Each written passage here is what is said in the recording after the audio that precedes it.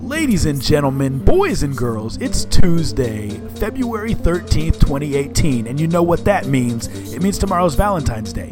But for now, it means it's time to get nerdy, y'all. Welcome to episode number 59 of Two Nerds in a Pod, the nerdiest gaming podcast in the galaxy. I'm Lam, also known as Mr. Nice Guy, and I have my comrade in gaming commentary here with me, the Miggity Mac, also known as Maction. Mac, how are you, buddy? What's up? I'm doing good. I'm having a great time over here in the western United States. How are you doing over there in the Midwest? Dude, I'm doing good, man. I've never been better, actually. Life is fantastic. The snow is getting to me. But other than that, things are really, really good. I drive a small sedan. I drive a Toyota Corolla. And it snowed last week, and I almost died multiple times. But other than that, life has been fantastic. How are things in the good old Midwest? Midwest? Or the good old West, I should say. Not the Midwest, the West. You know, I don't want to spend too long on this, but really, when you think about it, where I am in Utah is, the Midwest being, Michigan and stuff like that, that just doesn't make any sense at all. I agree. I mean, it made sense when, of course, the United States stopped at the Mississippi, but it makes no sense now. So, I'm with you. Yeah, rant over. But things are good. It's been lovely, mild weather, and work has been fun. My other exploits have been fun. I've been doing this thing lately. Mrs. the Mac suggested that. That as I'm kind of considering a career in, grabbing my PhD in chemistry and doing teaching, she was like, hey, why don't you try teaching some classes with a clientele that you already know is going to be kind of receptive. Sure. So I've been, instead of doing normal streams, I've been doing a sort of, Monday, Wednesday, Friday, 1 hour science lecture on my own personal channel. How have they been going? It's been going pretty well. I'm actually teaching from the very notes from classes. So, like, for example, a class that I might have taken, I'll just take the notes. I'll try and, scour the internet for PowerPoints. Sure, from other instructors or things like that. Like, there's this instrumental analysis class, so it's basically about how all the science instruments work and function. Uh-huh. And I got PowerPoints from this university in Taiwan that had PowerPoints for the class, but they were in English. So it's really been kind of fun trying to teach it. I mean, it's definitely a very niche sort of thing, and not a lot of people are into it, so, it's not like they'll be offering me a partnership, on Twitch anytime soon for all the myriads of people who are coming to me from this, but, it's been really kind of fun, and a good way to sort of experiment with the idea of teaching as a profession before I drop, years of time and several tons of money. Thousands of dollars, yeah. Exactly, thousands of dollars in getting a PhD in chemistry. So, smart. But it's been fun so far. I guess the only downside could be maybe I fall in love with it, and then and then have to spend that time and those thousands of dollars to get a PhD so I can actually do it. So, yeah, or you could it's just heavy. do it on Twitch. Just get a donate button. Ooh, and yeah. Just teach unofficially. You know what I mean? Ooh. Teach unofficially. That could be fun. Answer questions that people have for their upcoming exams. You could do it that way, man. Oh yeah, bring us your study guides, and we'll do them together online. I don't know, maybe could be something. But that's kind of all the new stuff in my neck of the woods. Dude, so things are real good over here, man. I had a couple shows this weekend, stand-up comedy, and they were both sold out. It was amazing. They were down in Momence, Illinois. And this is where the snow came into play, Mac, because I drove down. The first show was at 6, second show was at 8, started snowing about 10, and I knew it was going to snow at 10, and I thought, I'll be out of there in plenty of time to drive the hour back to my house. Show started at 8:30, a little bit late, the second show. Things happen. By the time I'm leaving, it's 10:30, 11 o'clock, and the snow is really coming down. And my good old friend, the Toyota Corolla, just wasn't up to the challenge. So, like I said, I almost died multiple times. But on a positive note, the crowd was absolutely amazing. Like, it's one of those dream crowds where, like, everything you're saying is hitting. All the comedians on the show are doing well. It was in, like, a basement of this business. So, like I said, it seated about 40 or 50 people. Just an intimate crowd. It was one of those crowds where at one point I actually called them fat, and I got an applause break. Because they were just that receptive to everything I was saying. So it was like a dream, man. Preparation for things to come. Mac, on that note, I say we do what we do best. And get into the gaming news? I was going to say try to take over the world. But okay. Well, that's what we do on Monday nights. That's right. But what we do every other night, Pinky, is try to take over the world. It's the gaming news. Let's do it. Welcome to the podcast, you guys. This is episode number 59 of Two Nerds in a Pod, which means we are 59% of the way to 100 episodes. Let's start with some news stories. Oh, and I just closed one of them, but that's okay. So let's start with, we got a lot of cool stuff. Let's start with my favorite game, Monster Hunter. This is on GameSpot. It says the first part of Monster Hunter World's Horizon Zero Dawn crossover event is now over, meaning PS4 players can no longer get the Watcher gear set for their Palico. However, the second part of the event is on the way in a couple weeks, and now Capcom has shared some more details on how to help, some more details to help players prepare for it. The next Horizon event-themed quest is called The Proving. While we don't know exactly what the quest will entail, Capcom has revealed that it involves hunting down a giant Anjanath. It's basically like a big T-Rex, for those of you who don't play. You'll also need to reach Hunter rank 11 or higher before you can accept the quest. The Proving begins on February 28th and runs until March 5th. Completing the quest will reward you with the materials to create Alloy's bow and armor, which you can take a look at above. Equipping Alloy's armor will change your appearance to look like the Horizon protagonist, regardless of your hunter's gender. Mac, I know you don't play this game, but I also told you that I think you might like it if you gave it a shot. Did you get to check it out on Twitch, YouTube, or is it pretty much just me talking your ear off about it and that's your only experience with the game? I have checked out nothing, Mr. Nice Guy. I am the worst. You're a busy man. I would say check the game out. If you're not feeling it, then you don't got to spend money on it. But it is coming to PC if you decide it's a game you think you'd like, because it really is co-op based. I know that you're a co-op guy. I think this game could be right up your alley for several hundred hours of entertainment, because it's a really good game. Let's check out the next. Also, by the way, Mac, they may have a Mega Man crossover in this game. So Mega Man themed armor at some point. Not that that would draw you in, but I know you're a Mega Man guy, so that may be something you could be into. Next news story, also on GameSpot, dealing with Sony and PSN names. It says, for reasons that remain unclear, Sony has never allowed anyone to change their PSN name. But now, a news survey making the rounds suggests that Sony may finally allow you to. The website Push Square has obtained a Sony survey that states that Sony has been, quote, exploring the possibility of adding a feature to PSN that lets users change their ID. According to the survey, players would be able to change their PSN ID multiple times for free, though only once every 6 months. Under the proposed system, if you changed your name and wanted to revert to your original tag, you would have to get in touch with Sony's customer support team. The survey, at least the information, blah, blah, blah, blah. We're not going to read all that. Mac, let's take a trip down memory lane, man, because I know that we all, even if you don't have PlayStation, we've all had some dumb usernames or dumb email addresses or dumb nicknames. I know what mine are, and I'm going to talk about them, but I want you to think about some of yours, and then we'll share them here on the stream.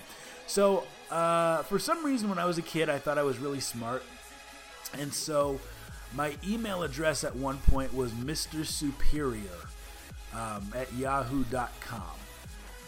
I'm embarrassed about that to this day. That's a ridiculous email address for a 13-year-old to have. Also, AOL Instant Messenger, if any of you are old enough to remember that, I had a name that was Ice Cube 20202. I think Ice Cube 1985 was taken. I think Ice Cube 2000 was taken. So I just started typing in random numbers and came up with Ice Cube 20202. Now, where did I get the name Ice Cube 202? 202? Because I used to be a huge fan of the rapper Ice Cube. And so I decided that would be the name that I wanted people to know me by. We've all made mistakes. Those are mine. Mac, any ones that you want to share with the people? Yeah, I guess one. So back in the day, I was a huge fan of the series, Soul Reaver, if you're familiar with that one. So in Soul Reaver, you are, it sounds kind of strange to say it this way, but you are an undead vampire. And in most settings, vampires are a subset of the undead, but this is like, this is more like a vampire that's killed and then becomes more or less an avatar of death. And anyway, so you go around collecting souls. Okay. But in Soul Reaver, your name is Raziel, Raziel is the name of the main character, and if you were to peg an occupation on him, you could basically call him a vampire hunter. So at one point in time, I had an old email address that was Raziel Vampire Hunter, I think that is. And I had that one for a long time. As a matter of fact, I think I still had it until something like 2009. But then I didn't log onto it for long enough that the email account got deactivated. So it's gone now. But that's kind of the only one I can think about. That's a good one, dude. That's a very specific example. Like, you chose that email based on a very specific thing. Yeah, well, and there was one other one. I did, at one point in time, get an email address that was "you don't want my address." And that was another fun one. Although I don't think that's quite so embarrassing, as it was just a touch cheeky. So yeah, but as for bad usernames, the thing of it is, Mr. Nice Guy, is that I didn't play a lot of games, being somebody who stuck mostly to the non-internet enabled games. Sure. I didn't really need much of a username for a long time, until long about 2005, 2007, right in there, when I started playing games that required that. And I think the big one that comes to mind would be Left 4 Dead 1 on the 360. And that, by that time, I already had Maction, because, of course, as you know, the username given to me by Carlos Santana. So, that's right. Yeah, I had to stick with that. So, basically, ever since usernames have been a vital component of gaming for me, I have been Maction. So, okay. I don't really have that many regrets, but I'm glad you're such a fan of Ice-T. Or was it Ice Cube? It was Ice Cube. Yeah. Ice Cube, yeah. They're different people, Max. They are different people. One of them is one of them's on Law and Order. Ice-T's fantastic. Yeah, one of them's on Law and Order, and he serves a vital role on that show. He's the stand-in for all of us who don't know what all the jargon is. That's exactly and right. I think John Mulaney is absolutely right with everything he says about Ice-T. He's brilliant. Now, side note, actually, we'll talk about that later. Well, fantastic. Welcome everyone who's filtering into the stream. Thanks for being here for the live show. We appreciate you very much. We're going to continue with the gaming news. All right. Now, I was going to ask you, Mac, what the craziest username is that you've ever seen, but you don't do a lot of online gaming. I can say without a doubt, the most ridiculous username that I've ever seen online was Booty Sweat. That's right, I was playing GoldenEye on the Wii, and there was a character whose name was Booty Sweat. Or rather, a person who had chosen that as their online name. So, whenever you killed them in the game, it would say, you just killed Booty Sweat. Or when you got shot, it would say, you were just killed by Booty Sweat. Which, I don't know if that's something that's actually lethal, but the name was interesting. Anyway, moving on. So I have a story here about loot boxes, and it's kind of a legal story. So is this going to be your legalese, Mac? I want to make sure that we're not covering something you're going to cover later. It's highly unlikely. Okay, so this is on GameRant.com. It says, Democrative, I think it's supposed to say Democratic, but it says Democrative State Representative for Hawaii, Chris Lee, has been one of the key figures in the ongoing debate about video game loot boxes and whether they constitute gambling. Late last year, Lee launched an investigation into loot boxes and vowed to work on legislation in order to regulate the business model. Now, Lee's efforts have taken a significant step forward. Lee has submitted 2 pairs of bills to the United States House and Senate. The first pair of bills, House Bill 2686 and Senate Bill 3024, proposes a ban on the sale of games with loot boxes to anyone under the age of 21. Retailers would be prohibited from selling any game that features a system that offers randomized rewards under these pieces of legislation.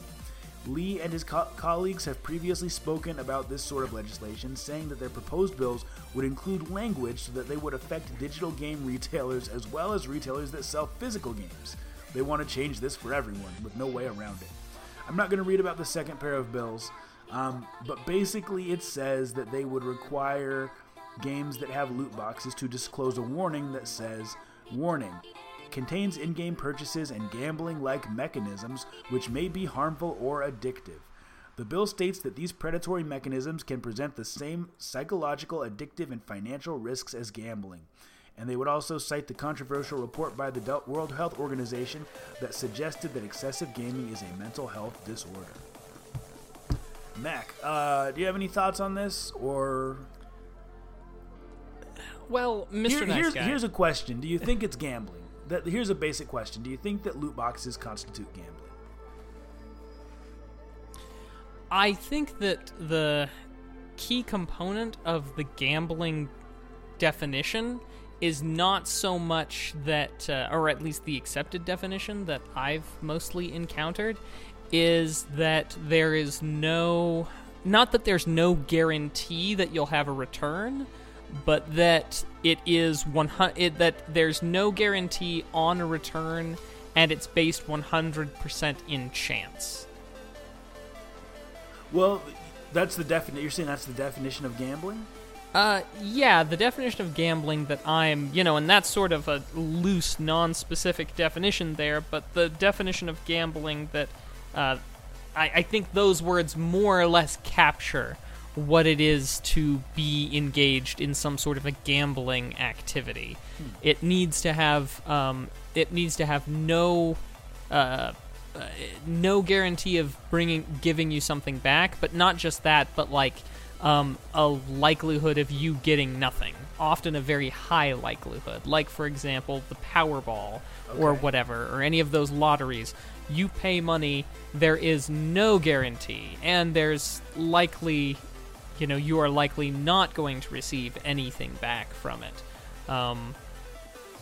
So I kind of feel like with loot boxes, sure, there's this difference where maybe you don't receive good things, but you do receive some kind of, even if it's digital, something from a loot box. No loot boxes are empty, is what I'm getting at. Is that fair? Dude, that's a brilliant... I never even thought of it that way. That's a really, really good way of looking at it. You're paying for something, and you are guaranteed to get something, is what you're saying. So it's not gambling in the traditional sense. I think that's a great argument. Anything else you want to add to that? Well, as you know, Mr. Nice Guy, before I made my diversion into chemistry, I spent some time in the psychology field, and I am, in general, not a big fan of the tendency to what I think is sort of... Gosh, the words are failing me today, but to make too many things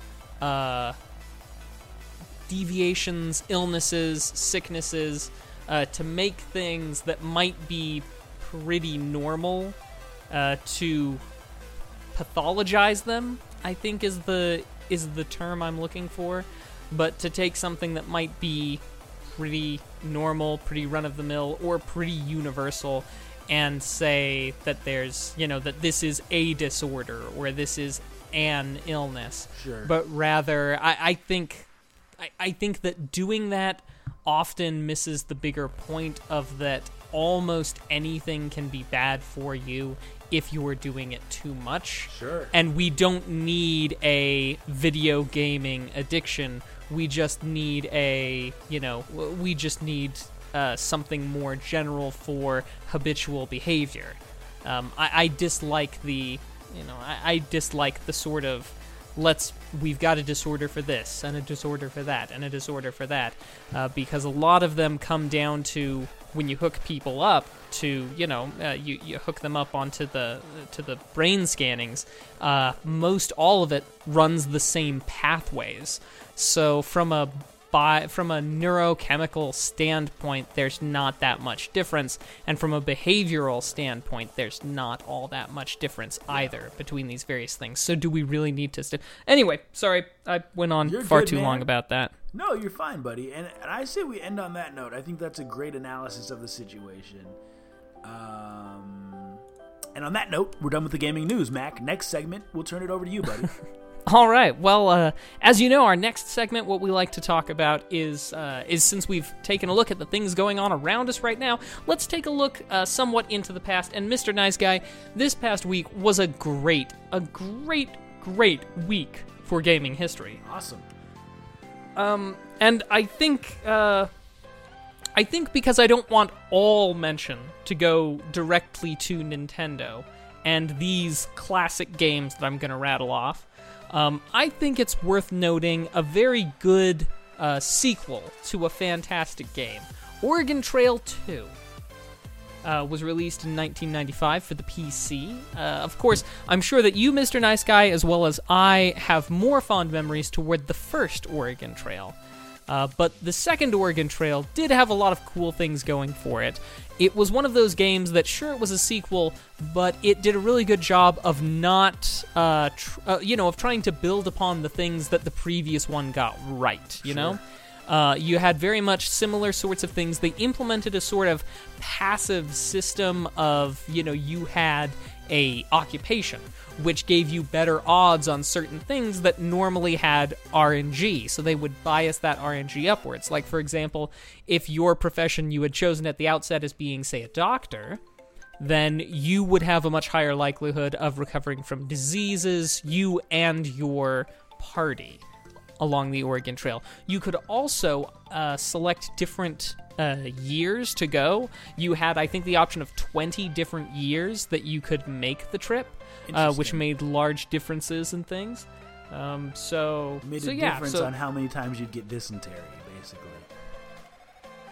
That was one of the things you could die of in that game, was dysentery.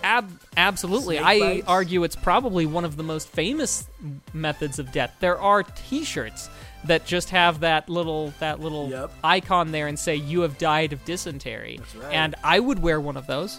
Absolutely. So I'd Oregon wear one Trail to a job interview. Did you? No, I wouldn't. I was just kidding. Oh, okay. I was going to say, I wonder if they recognized it. There was story for another time. So we do have a few more. For example, I think this game, which was released in 1997 for the Nintendo 64, was really, I wouldn't say my first introduction to couch co-op, but it was certainly the one that I should say couch head-to-head. Sure. But it was certainly the one that stands out in my mind as well as many people's, and that is Mario Kart 64. Oh yeah, classic. Oh yeah, is fantastic, and it was really well done. And of course, the Nintendo 64 being, it was either the first or one of the first that came with 4 controller ports built into the console itself.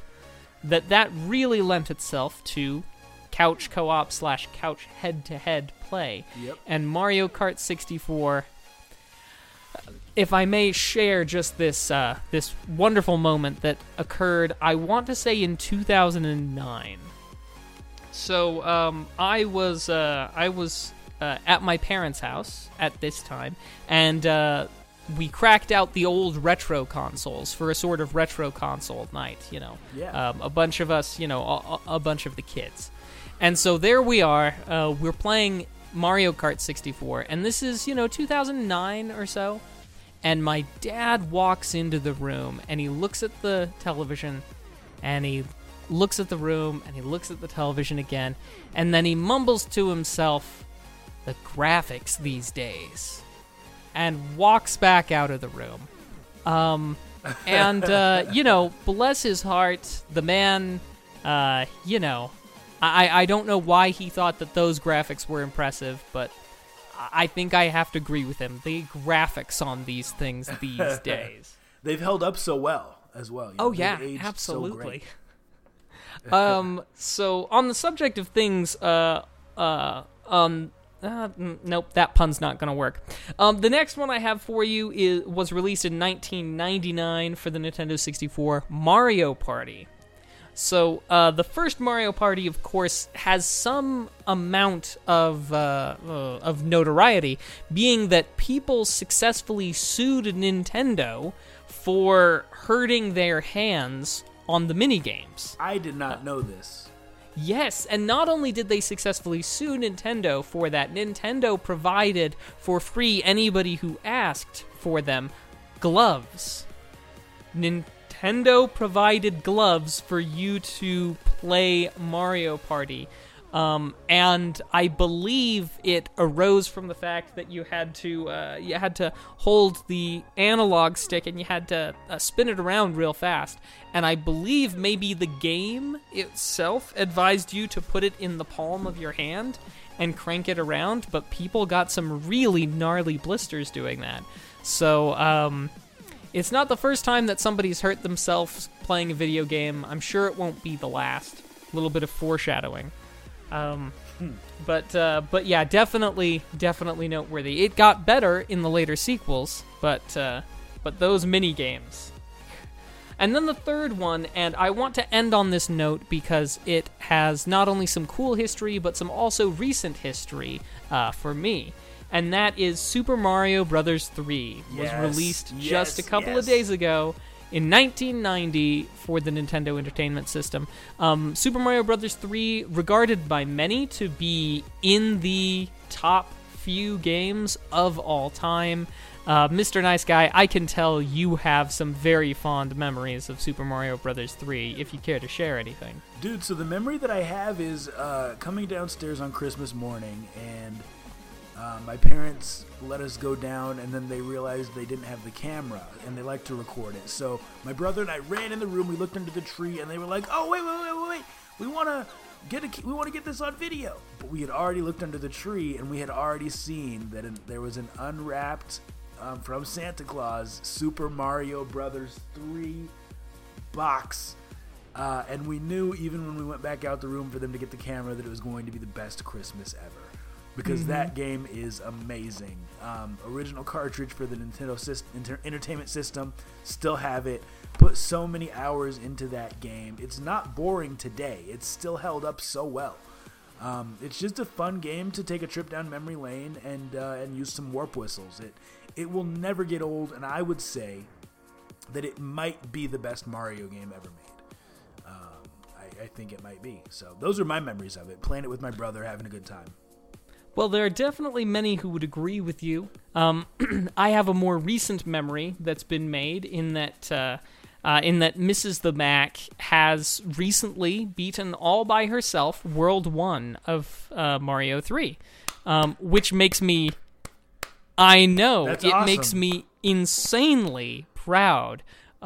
Because and the thing that's funny is that she is fantastic at Crash Bandicoot 3. I mean, a 3D platformer. I would argue Crash Bandicoot 3 is more difficult than Super Mario Bros. 3, but she's improving. But you know, Mr. Nice Guy, how I like to do those things where I'll make all the perlers from a thing. So much like when I did it for the Mega Man things. I started stockpiling the enemies from Super Mario Bros. 3, and Dude, when... Did I see a Goomba in a boot? Oh yeah, Goomba in a boot. You better believe it. Dude, that sounds like an awesome name for an indie band. Goomba in a boot.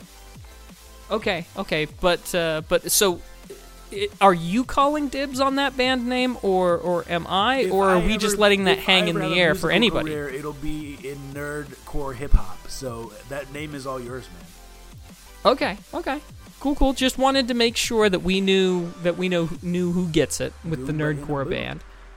But I'm also going to do the same thing, but this time with the fun twist is that Mrs. the Mac and I will probably play it together, nice. and raffle away the perlers as she kills Please that let enemy. me know when you guys do this. Oh, don't you worry. It's going to take some time because, way I see it, Mrs. the Mac needs a little bit more practice. Once she can beat, all the worlds on her own, you know what I mean? When she can take out King Bowser on her own, then we'll be ready. We'll be ready to do it, to take it out doubles. But yeah, anyway, so there's our little bit of gaming history. I mean, just titans. Mario Kart 64, Mario Party, Super Mario Bros. 3. February was a good month for gaming.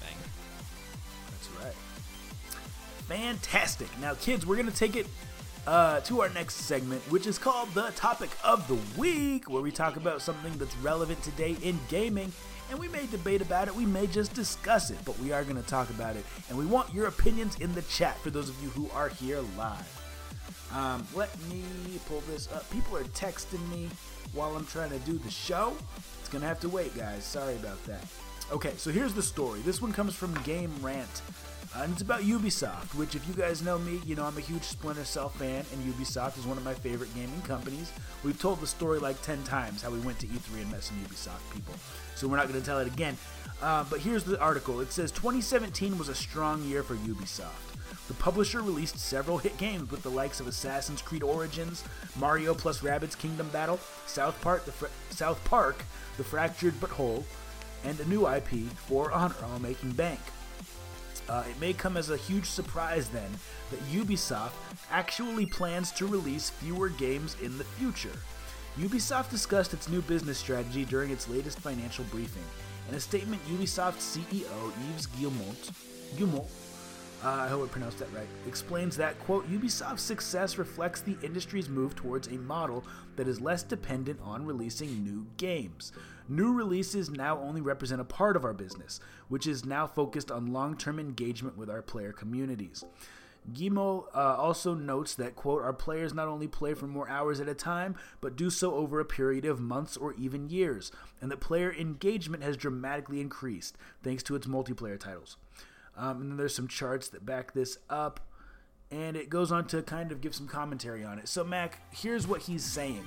He's saying that there's no longer a need for companies to release maybe he didn't say annual franchises specifically, but he's saying there's no need for companies to release as many games if the player base stays with the games that they are releasing for longer.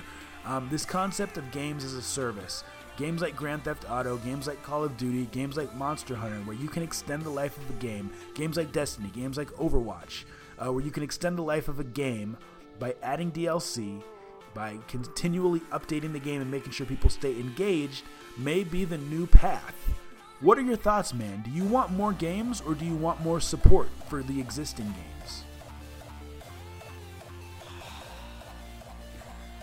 You can take your time and think about it, man. It's not an easy question, and I know that you're not a console guy.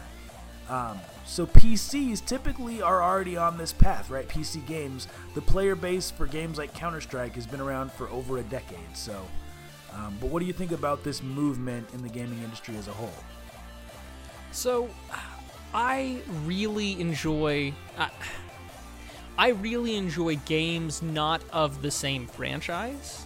Sure. So I kind of feel like if the movement is more towards more support of games, or a longer term support of games, I feel that the overall trend will be toward the franchises that I honestly don't care much about. So Call of Metal's Duty Honor, and actually Call of Duty was a bad example because they release it annually, but I get what you're saying.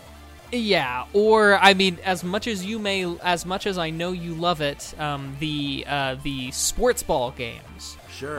Also, not a big fan of the sports ball games, and so I feel like because I know that there is a lot of user base in those games, I think if the movement is toward longer term support, support things. I mean, the nice thing is that we won't have games just literally dying, and in a world where video games disappear from the world when the servers are terminated, that is a nice thing, because I would rather no games be completely destroyed, or at least I would prefer that as few games as possible be completely destroyed by lack of servers. And that's just a whole big can of worms. So, I mean, I think there's some good things about it, but I feel like if that's the direction that the trend goes, that what I want to see in gaming, which is more games in more styles, in more genres, not all the same IP, so that we can experiment with things. Because you lock yourself into an IP, then you can't really change things up anymore. A great example is that there are games where it would have been a good game if it had been released as just a game, but because it was released as a Final Fantasy game, or it was released as a this franchise game, it suffers because of expectations. Sure, when that's a good point. They want to take it in a different direction. So I like seeing things with different directions. I think that it is a commodity, or it is a quality of video games that is often not considered very frequently. But so I kind of see this as a bad thing. My mind's jumping immediately to the, oh no, I'm not going to get any games aside from the FPSs and the sports ball games. Which, I'm probably making mountains out of molehills, but I don't know what to think about this, Mr. Nice Guy, but to be very afraid. Be very afraid. Well, I think it's a good thing. I'm going to argue that it's a good thing. I definitely see what you guys are saying in the chat, and I see that there are disadvantages, but think about esports. It'll be fun to be able to watch players play a game for more than a year, right? Rather than, with Call of Duty, where they have to learn the maps of a new Call of Duty every year, and learn the new control scheme, and learn the kill streaks, and learn all these things, even though I guess kill streaks are often turned off in esports, but you get my point. And also, as I get older, I just don't have the time to play all of the games that come out. If I could buy 3 to 5 games a year and just play those games, I would be happy. But the reality is that we live in a time where so many good games are coming out. Now, I'll kind of give you guys some background. So maybe a couple years ago, I kind of stopped playing M-rated games. And the reason is just, I have kids, and I don't want to be playing violent games in the house, and a lot of other reasons that are personal. Now, at first I thought I would kind of have to give up gaming, because I thought, well, no one's really making games that are rated anything other than M that are actually good. But there has actually been a boom of really, really good, high-quality games to play. There's Monster Hunter. There's PUBG. There's NBA 2K, which I don't play anymore, but it's still an okay game. There's Fortnite. There is Mario Odyssey. There's Legend of Zelda Breath of the Wild. There's Horizon Zero Dawn. 2017 was just an unbelievable year for games in general, and I didn't have time to play them all. I still have not even purchased Horizon Zero Dawn. So I guess my point is, as a gamer who's getting older, I wouldn't mind if I could just have a couple go-to games that I could play for a really long time and not feel like I'm missing out on all this other stuff just due to a lack of time. Centrally focus my time on a couple games that are awesome, dump several hundred hours into them over the course of many years, and just be happy and have a group of friends who are on and who are playing it. And that's another reason why I think it's good to have just a few games out there, because every time I get on my PlayStation or I get on my my Xbox and I want to play with friends, let's say I have 10 friends on each console that I'm really close with, and a bunch of other acquaintances. Those 10 friends might all be playing 10 different games. And it's not just because they have different tastes in games, it's because there are so many good games out there. It's hard to get a group of people to play a game and play it consistently. I think that this move that Ubisoft is making of just producing a few games and supporting them for a long time will bring that back, where I have a group of friends and we all want to play 1 or 2 games rather than 10 or 11. So that's my thoughts. I don't know if you have anything else on this, Mac. There's some really good comments in the chat, but I think we're right on schedule. We did read them. We don't want you to think we're ignoring you, but we're probably going to move on to our next segment. That was our topic of the week. Mac, I'll give it to you, bud. All right, so as you know, we like to take a look at crowdfunding, and by we, I mean me. Mr. Nice Guy's pretty ambivalent. I like to look at crowdfunding things because I believe in crowdfunding as a method for getting what's that game that you're waiting for to be released? Chasm. Has it come out yet, Mac? It's crowdfunded. Nope. You still believe it's coming? Absolutely. That reminds me, at the end of the show, I want to tell you about a game that I think you'll like, but we'll get to that later. Go ahead, awesome. Go ahead, buddy. So, where was it? Oh, right. So, crowdfunding. We like to, in this segment, take a look at some things that are up for crowdfunding, discuss some of the virtues, some of the vices, and at the end, not only will we, Mr. Nice Guy and I, give our deliberation whether or not we think it should be kicked to the curb because it's garbage, or whether we think it should be kick-started because it's worth some money, but we'll also ask you to weigh in on what you think about it. For those of you who are here with us right now for the live recording, I'll be dropping that link into the chat so that you can take a look, and you can, kind of read along with us. So this game is called Exantra World, I think is how it's supposed to be pronounced. But what is it?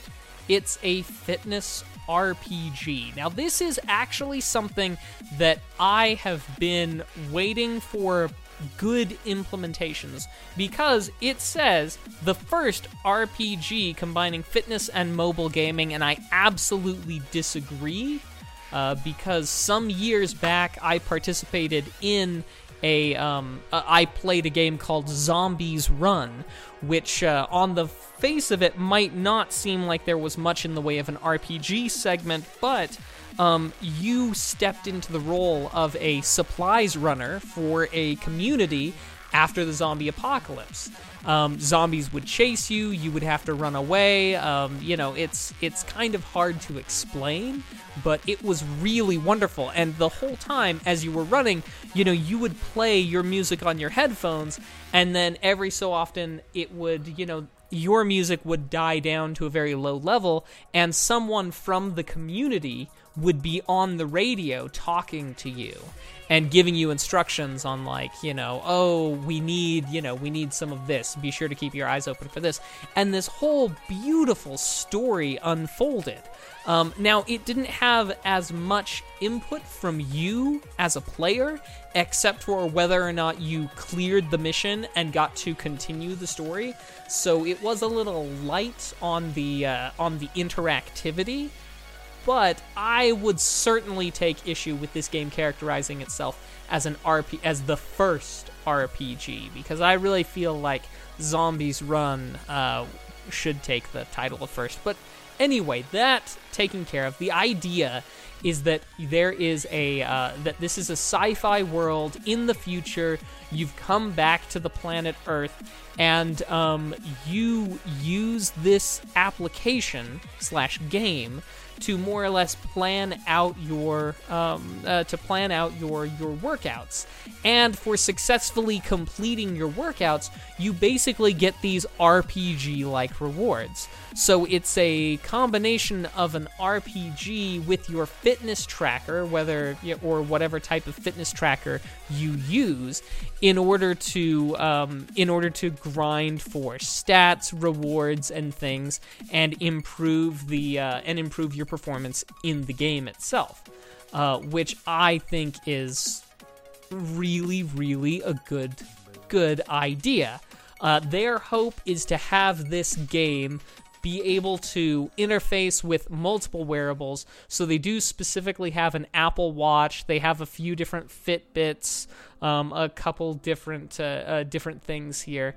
And then they spend some time talking about how, sure, you can do weightlifting in order to, do those things, or you can do cardio.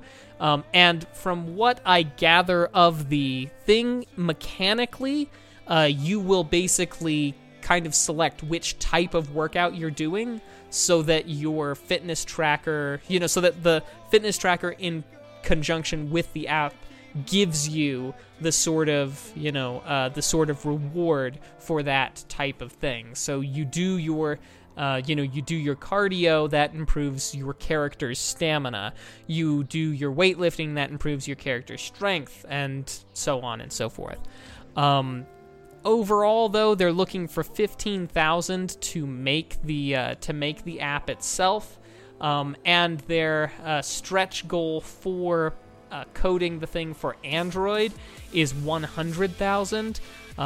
I can understand why you might ask a little bit more to code for Android, because the system architecture is a lot less unified than Apple. But honestly, asking $90,000 extra to support the second most popular mobile operating system is kind of silly. In just my take on it. Yeah, I'd agree with you there. Anyway, so there's some more things that you can talk about it, but it of course follows and kind of hits the usual RPG style things, but with the interesting take that it's by working out that you do your grinding and stat grinding rather than other things. Now, a couple of things that have me worried about it is that there are a lot of cool visuals, and a lot of interesting ideas, but there's not much in the way of anything actually being presented from a, hey, look, this already works standpoint. In this, you'll be getting beta access, which is cool, but I mean, you know me, Mr. Nice Guy, I'm always a little bit hesitant to go with something if I don't see, in this case, maybe not a playable demo, but at least some sort of a working prototype type thing. I think the idea is solid, but I'm concerned about the implementation is what I'm getting. Yeah, so I mean, someone actually said it in the chat. They said that not a lot of gamers are concerned with physical fitness. I think that's a little bit of an overgeneralization, but I do agree that the demographic that would be excited about a mobile RPG is not people who are at the gym all day. Well, let me just rebut by saying that I hate running with a fiery red passion, right? But when I tried out that Zombies Run thing, it was back during the YouTube days when I was doing doing reviews of stuff. So that's kind of how I got there. But I started doing it thinking I'd do it for a week. I would have kept doing it. I got to the point where I was running about 5 kilometers each time I went out for a run, 5 kilometers almost daily, because I was having a good time. And there was enough content there that I blew through a month of doing 5K each day by the time I hit the end of the month. The downside is that there was an update to the app that broke it with my phone. Now, to be fair, my phone, it was a very, very old phone. And, and the support just wasn't there anymore. But that being said, if that had kept going, I would have continued running, even though I hate running with a fiery red passion. So I actually, as someone who kind of got into it, got into a fitness RPG app just to kind of see what was going on with it, and completely fell in love, Is it? No. It's February 13th. I can use the L word today. Yes, I can do that because we're close to Valentine's Day. But I just fell in love with it, and I feel like that I can see where this would be really, really cool. I'm just really worried about the implementation. I don't think that it's too niche, basically, is what I'm saying. Huh, okay. But maybe I'm just too blinded by my own being inside of that subset of people who would be interested. I do think it would get a lot more people out to the gym. But that being said, I'm going to give my deliberation and say that I think this should be kicked. I'm too worried about the implementation. I wish them the best of luck, but $100,000 for Android support kind of has me, and I'm a little bit worried about their model on this game because it doesn't really look. I see here under the $5 pledge, get 5 months access to the beta and reserve your username. Which, if it's set up to have a sort of monthly access, that does kind of worry me. One of the things that I did like about the Zombies Run thing was that you just bought the app and then you had it, which was really nice. So I'm a little bit not on board with the sort of monthly type thing that they've got going on there, or that might have going on there. Yeah, who knows? Yeah. Maybe I'm making a mountain out of a molehill. Yeah, I'm going to kick it too, man. I mean, I've gotten more into working out lately, but I don't think this would motivate me to work out more. You know what I mean? So I just don't think this is that unique of an idea. I'm glad that they're almost getting funded because maybe they can prove me wrong. But I'm just going to say kick. I don't like this. And it looks like people in the chat agree, so. Yeah, I'm not surprised. So, well, there you go. I think the votes are in. We should kick this. It's not that it's a bad idea. It's just that it might have implementation issues, I think. Yep, very true. But yeah, that's all I had for our kick or kickstart segment. Awesome. Well, guys and girls and kids, it's time for my favorite segment of the show. It's time for the main event, the dummy of the week. Where we talk about somebody who did something stupid, idiotic, or downright dumb, and we make fun of them. So this one's not that much funny. It's just interesting, and I thought it was kind of dumb. This is on PC Gamer. It says, employers typically frown upon using company resources for personal gain, and some scientists at a nuclear weapons facility in Russia are finding out the hard way. Apparently, the scientists used a supercomputer at the facility to mine cryptocurrency and were subsequently arrested. BBC reports. Quote, there has been an unsanctioned attempt to use computer facilities for private purposes, including so-called mining, Tatiana Zaleskaya, head of the Russian Federal Nuclear Center, told Interfax news agency. The nuclear facility is a restricted area located in Sarov, a tightly guarded top secret town surrounded by barbed wire. During the Cold War, the USSR's first atomic bomb was produced at Sarov. There are about 20,000 people employed at the facility currently. It has a supercomputer that is capable of 1 petaflop.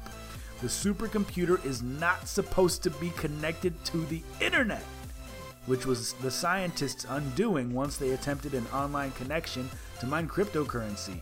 An alert was sent to the facility's security department, which in turn contacted the Federal Security Service. Quote, as far as we are aware, a criminal case has been launched against them, the facility's press service said.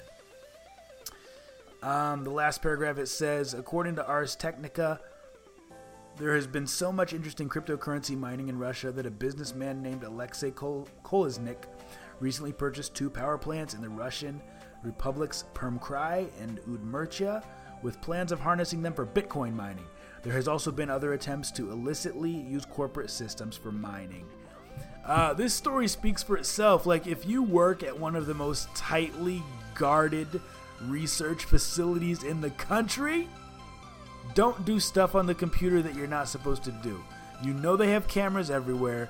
If you know that a computer is not supposed to be connected to the internet, and that it's a supercomputer, and that it's constantly being monitored, and you connect it to the internet, you cannot be surprised when you get banned.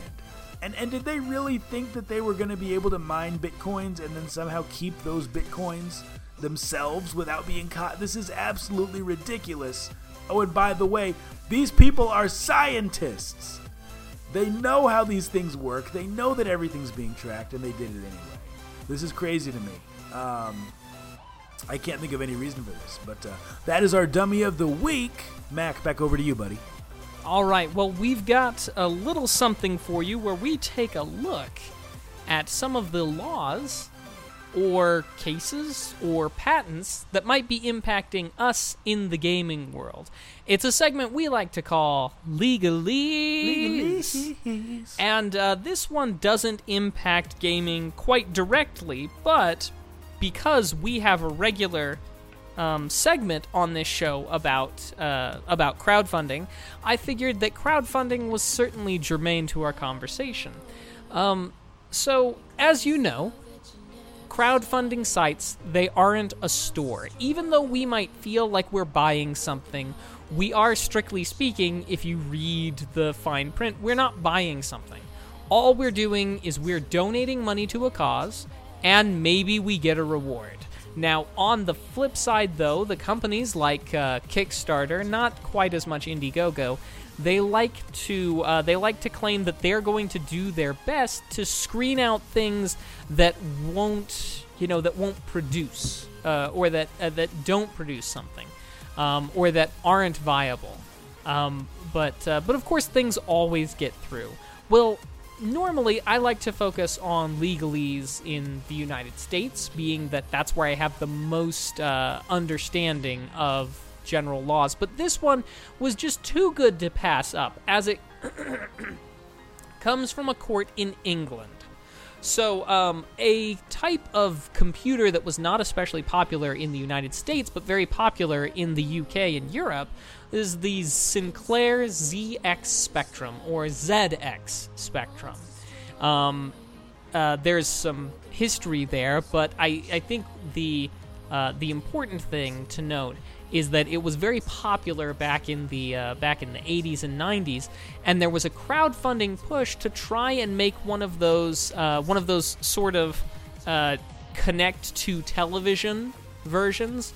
You know the ones, Mr. Nice Guy, like that Frogger thing where you connect it to the TV and it's got Frogger on it. Yeah. Except for this one was going to be a unit that would connect, and it would be able to play as if it were a Sinclair ZX. So, Retro Computers is the name of the group that was doing this crowdfunding thing, and they were sued successfully in the Luton County Court, where District Judge Clark ruled against Retro Computers, finding that there was a contract of sale between Morton, the plaintiff, his name was Morton, and Retro Computers. He sued them for £584, £85 for the pledge that he gave for the ZX Spectrum, £5 for the shipping that he, of course, paid, and the rest for travel expenses and things, surrounding the court date. Additionally, the judge found the fine print on Indiegogo does not negate a contract of sale. There was still an implied agreement between Morton and Retro Computers, and Retro Computers had breached the contract by not delivering a ZX Spectrum. So, as we know, the rulings of a district court, a county court, or anything like that don't always tend to feed up all the way through a country or through a world, but at the very least, in Luton County, if you have a crowdfunding company that you have pledged money to, crowdfunding is now essentially a contract, more of a contract and less of a donation now. So, yeah. If you have some money that you want to get back from your crowdfunding, from a crowdfunding campaign, be sure to take the case and move it to that court. There you and go. That is a little bit of legalese for you today. Dude, that's awesome. That's good to know. That gives me some more faith in crowdfunding. Seriously. That's good news. Well, kids, adults, everyone who's here and who is listening in your car, on the bus, wherever you may be, that's pretty much our show. Thank you for tuning in for episode 59. Now, we do have one last segment that we like to do before we go, called What We've Been Watching and What We've Been Playing, where we talk about just that, the things that we've been watching, the things that we've been playing. And you do the same thing in the chat. You let us know what nerdy stuff you've been into, because we're always looking for more nerdy stuff to watch and nerdy stuff to play. Mac, why don't you take it away and start us off, man? Sure. So, what I've been playing, well, I've been watching Mrs. the Mac play Super Mario Bros. 3. Yep. I have been playing a little bit of Pokemon Red. As it turns out, I tried following. I kind of had, on one screen, I had the speedrun route for Pokemon Red, glitchless, up on one screen, and the emulator up on the other. And for a thing, for Pokemon Red, which has a speedrun thing of time of like an hour and a half, I was able to give it a first try at about 4 hours, which I think is pretty reasonable considering that now I'm not in the practice of speedrunning, you understand. This was just experimentation, you understand. Yeah. Just trying it out. But as it goes, I was pretty thrilled by being able to play through it in a little over 4 hours. There were some things. I mean, I have fond memories of that game, but it took me significantly longer back in the day. Let's see, what else? Super Mario 3 is that. As far as watching, Mrs. the Mac and I have been watching Crazy Ex-Girlfriend. And while it's definitely a mature rated show, so you wouldn't want to watch it around the kids, it basically, if you enjoyed kind of Flight of the Conchords, it has a very Flight of the Conchords vibe to it, which is really cool. But that's what Mrs. the Mac and I have been playing and watching. How about you, Mr. Nice Guy? Man, so I have, welcome to the stream, by the way, Matta Project. Everyone give a nice nerd welcome to Matta Project. I believe it's his first time here, hanging out with us. We do this every Tuesday, so thanks for tuning in. I've been watching, what have I been watching? Oh, we just started watching Suits.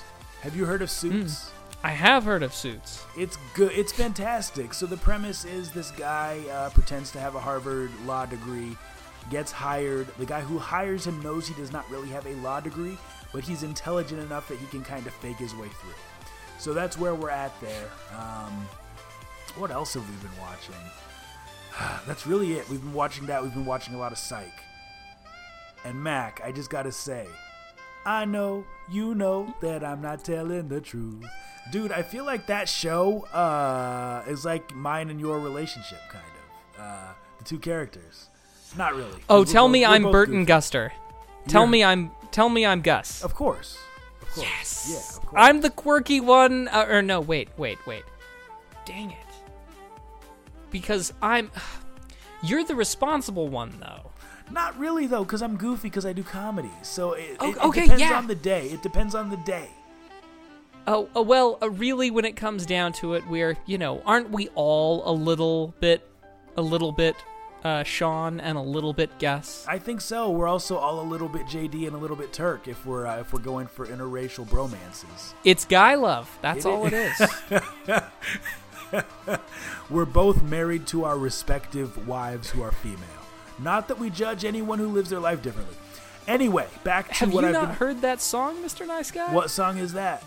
Guy Love. It's literally the song JD and Turk sing about their bromance. Okay, yeah. Gotcha. I haven't watched Scrubs in a long time. I was expecting for a refrain, really, but we're okay. That show was so good, man. Now they're doing. On side note, they're doing all these remakes of old classic shows. They're like Full House, Fuller House, and all this nonsense. They should bring Scrubs back. They really should. I don't know if it's old enough for them to reboot it. But I'd love to see more episodes of Scrubs. I think it was a hilarious show, great writing. Anyway, what have I been playing? I've been playing a lot of Monster Hunter World.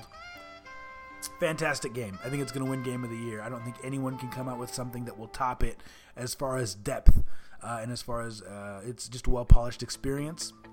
I've been playing some 1942 on the RetroPie. What else have I been playing? Super Mario Odyssey with the kids. They really have me playing ARMS a lot on the Switch. Played some Puyo Puyo Tetris tonight with Mrs. Nice Girl. Just warming up for the show, getting in the gaming mood. And I've been playing a lot of PUBG on the Xbox as well. That game is amazing if you like that type of game. And that's pretty much it for what I've been watching and what I've been playing. Now, Mac, do you want to read what the people have been playing and watching in the chat? Absolutely. For watching, we've got Altered Carbon, Cloverfield Paradox from a couple of different things, from different people. Divorce Season 2. We've got, let's see, watching Cops reruns on lunch breaks. Interestingly enough, in case you didn't know, there was an episode, it was an X-Files Cops crossover that, if I remember properly, aired during the normal Cops time. That's fun. I could be wrong, but it was fan-freaking-tastic. Let's see. As for what our friends have been playing, we've got Stellaris, Wasteland 2, Dragon Ball FighterZ, Shadow of the Colossus, the HD remake that recently has come out, Assassin's Creed Origins, and Splinter Cell Conviction. Mr. Nice Guy loves that Splinter Cell. I'm typing to Galvatron right now. I forgot that I can just talk to him because he's on my friend list on Xbox. I can't believe you have Splinter Cell Conviction, man. It's a great Splinter Cell, but there's no Spy vs. Mercs. If I still had it, I would totally play with you. It's a fantastic game. If it's your first time through, please enjoy it. It's not your traditional Splinter Cell. Lots more gadgets, lots more explosives, but still a classic game. Mac, I say one thing I wanted to say. There's a game I think you would love, Mac. And I don't think you should buy it. I think you should watch some YouTube on it, but it's called Celeste. And, Celeste. Yes, I've seen that, and I think I would love it. I'm very much considering picking it up. See, and it's weird because I'm at the point now where when I hear about a game like that and it's pretty much universally adored, I'm like, yeah, I want to play that, but I want to play it when I really can enjoy it. And it's, as you get older, once again, you have less time, and it's like, if I buy that game, I'm not even going to have time to enjoy it right now. I'm going to wait, and then at that point, I'm like, I'll just wait till it's on sale. So I'm sure I'll get to Celeste at some point. It looks fantastic. Also, for all you comedy nerds out there, the man, the myth, the legend, Chris Rock tweeted out today that at midnight he is releasing a new comedy special on Netflix. It's the first one he's released in over a decade. So if you like Chris Rock, stay up till midnight, check that out. And we're going to wrap the show up. Now, I know a couple of you who are in here right now are new. We do this every Tuesday, 9 p.m. Central Standard, 8 p.m. Mountain. We also are on iTunes, 2 Nerds in a Pod. Hit us up, leave a rating, subscribe, share it with your friends. We need your support. We love your support. We'll see you next week. Same bad place, same bad time, same bad vibes. Keep it nerdy, y'all. Deuces.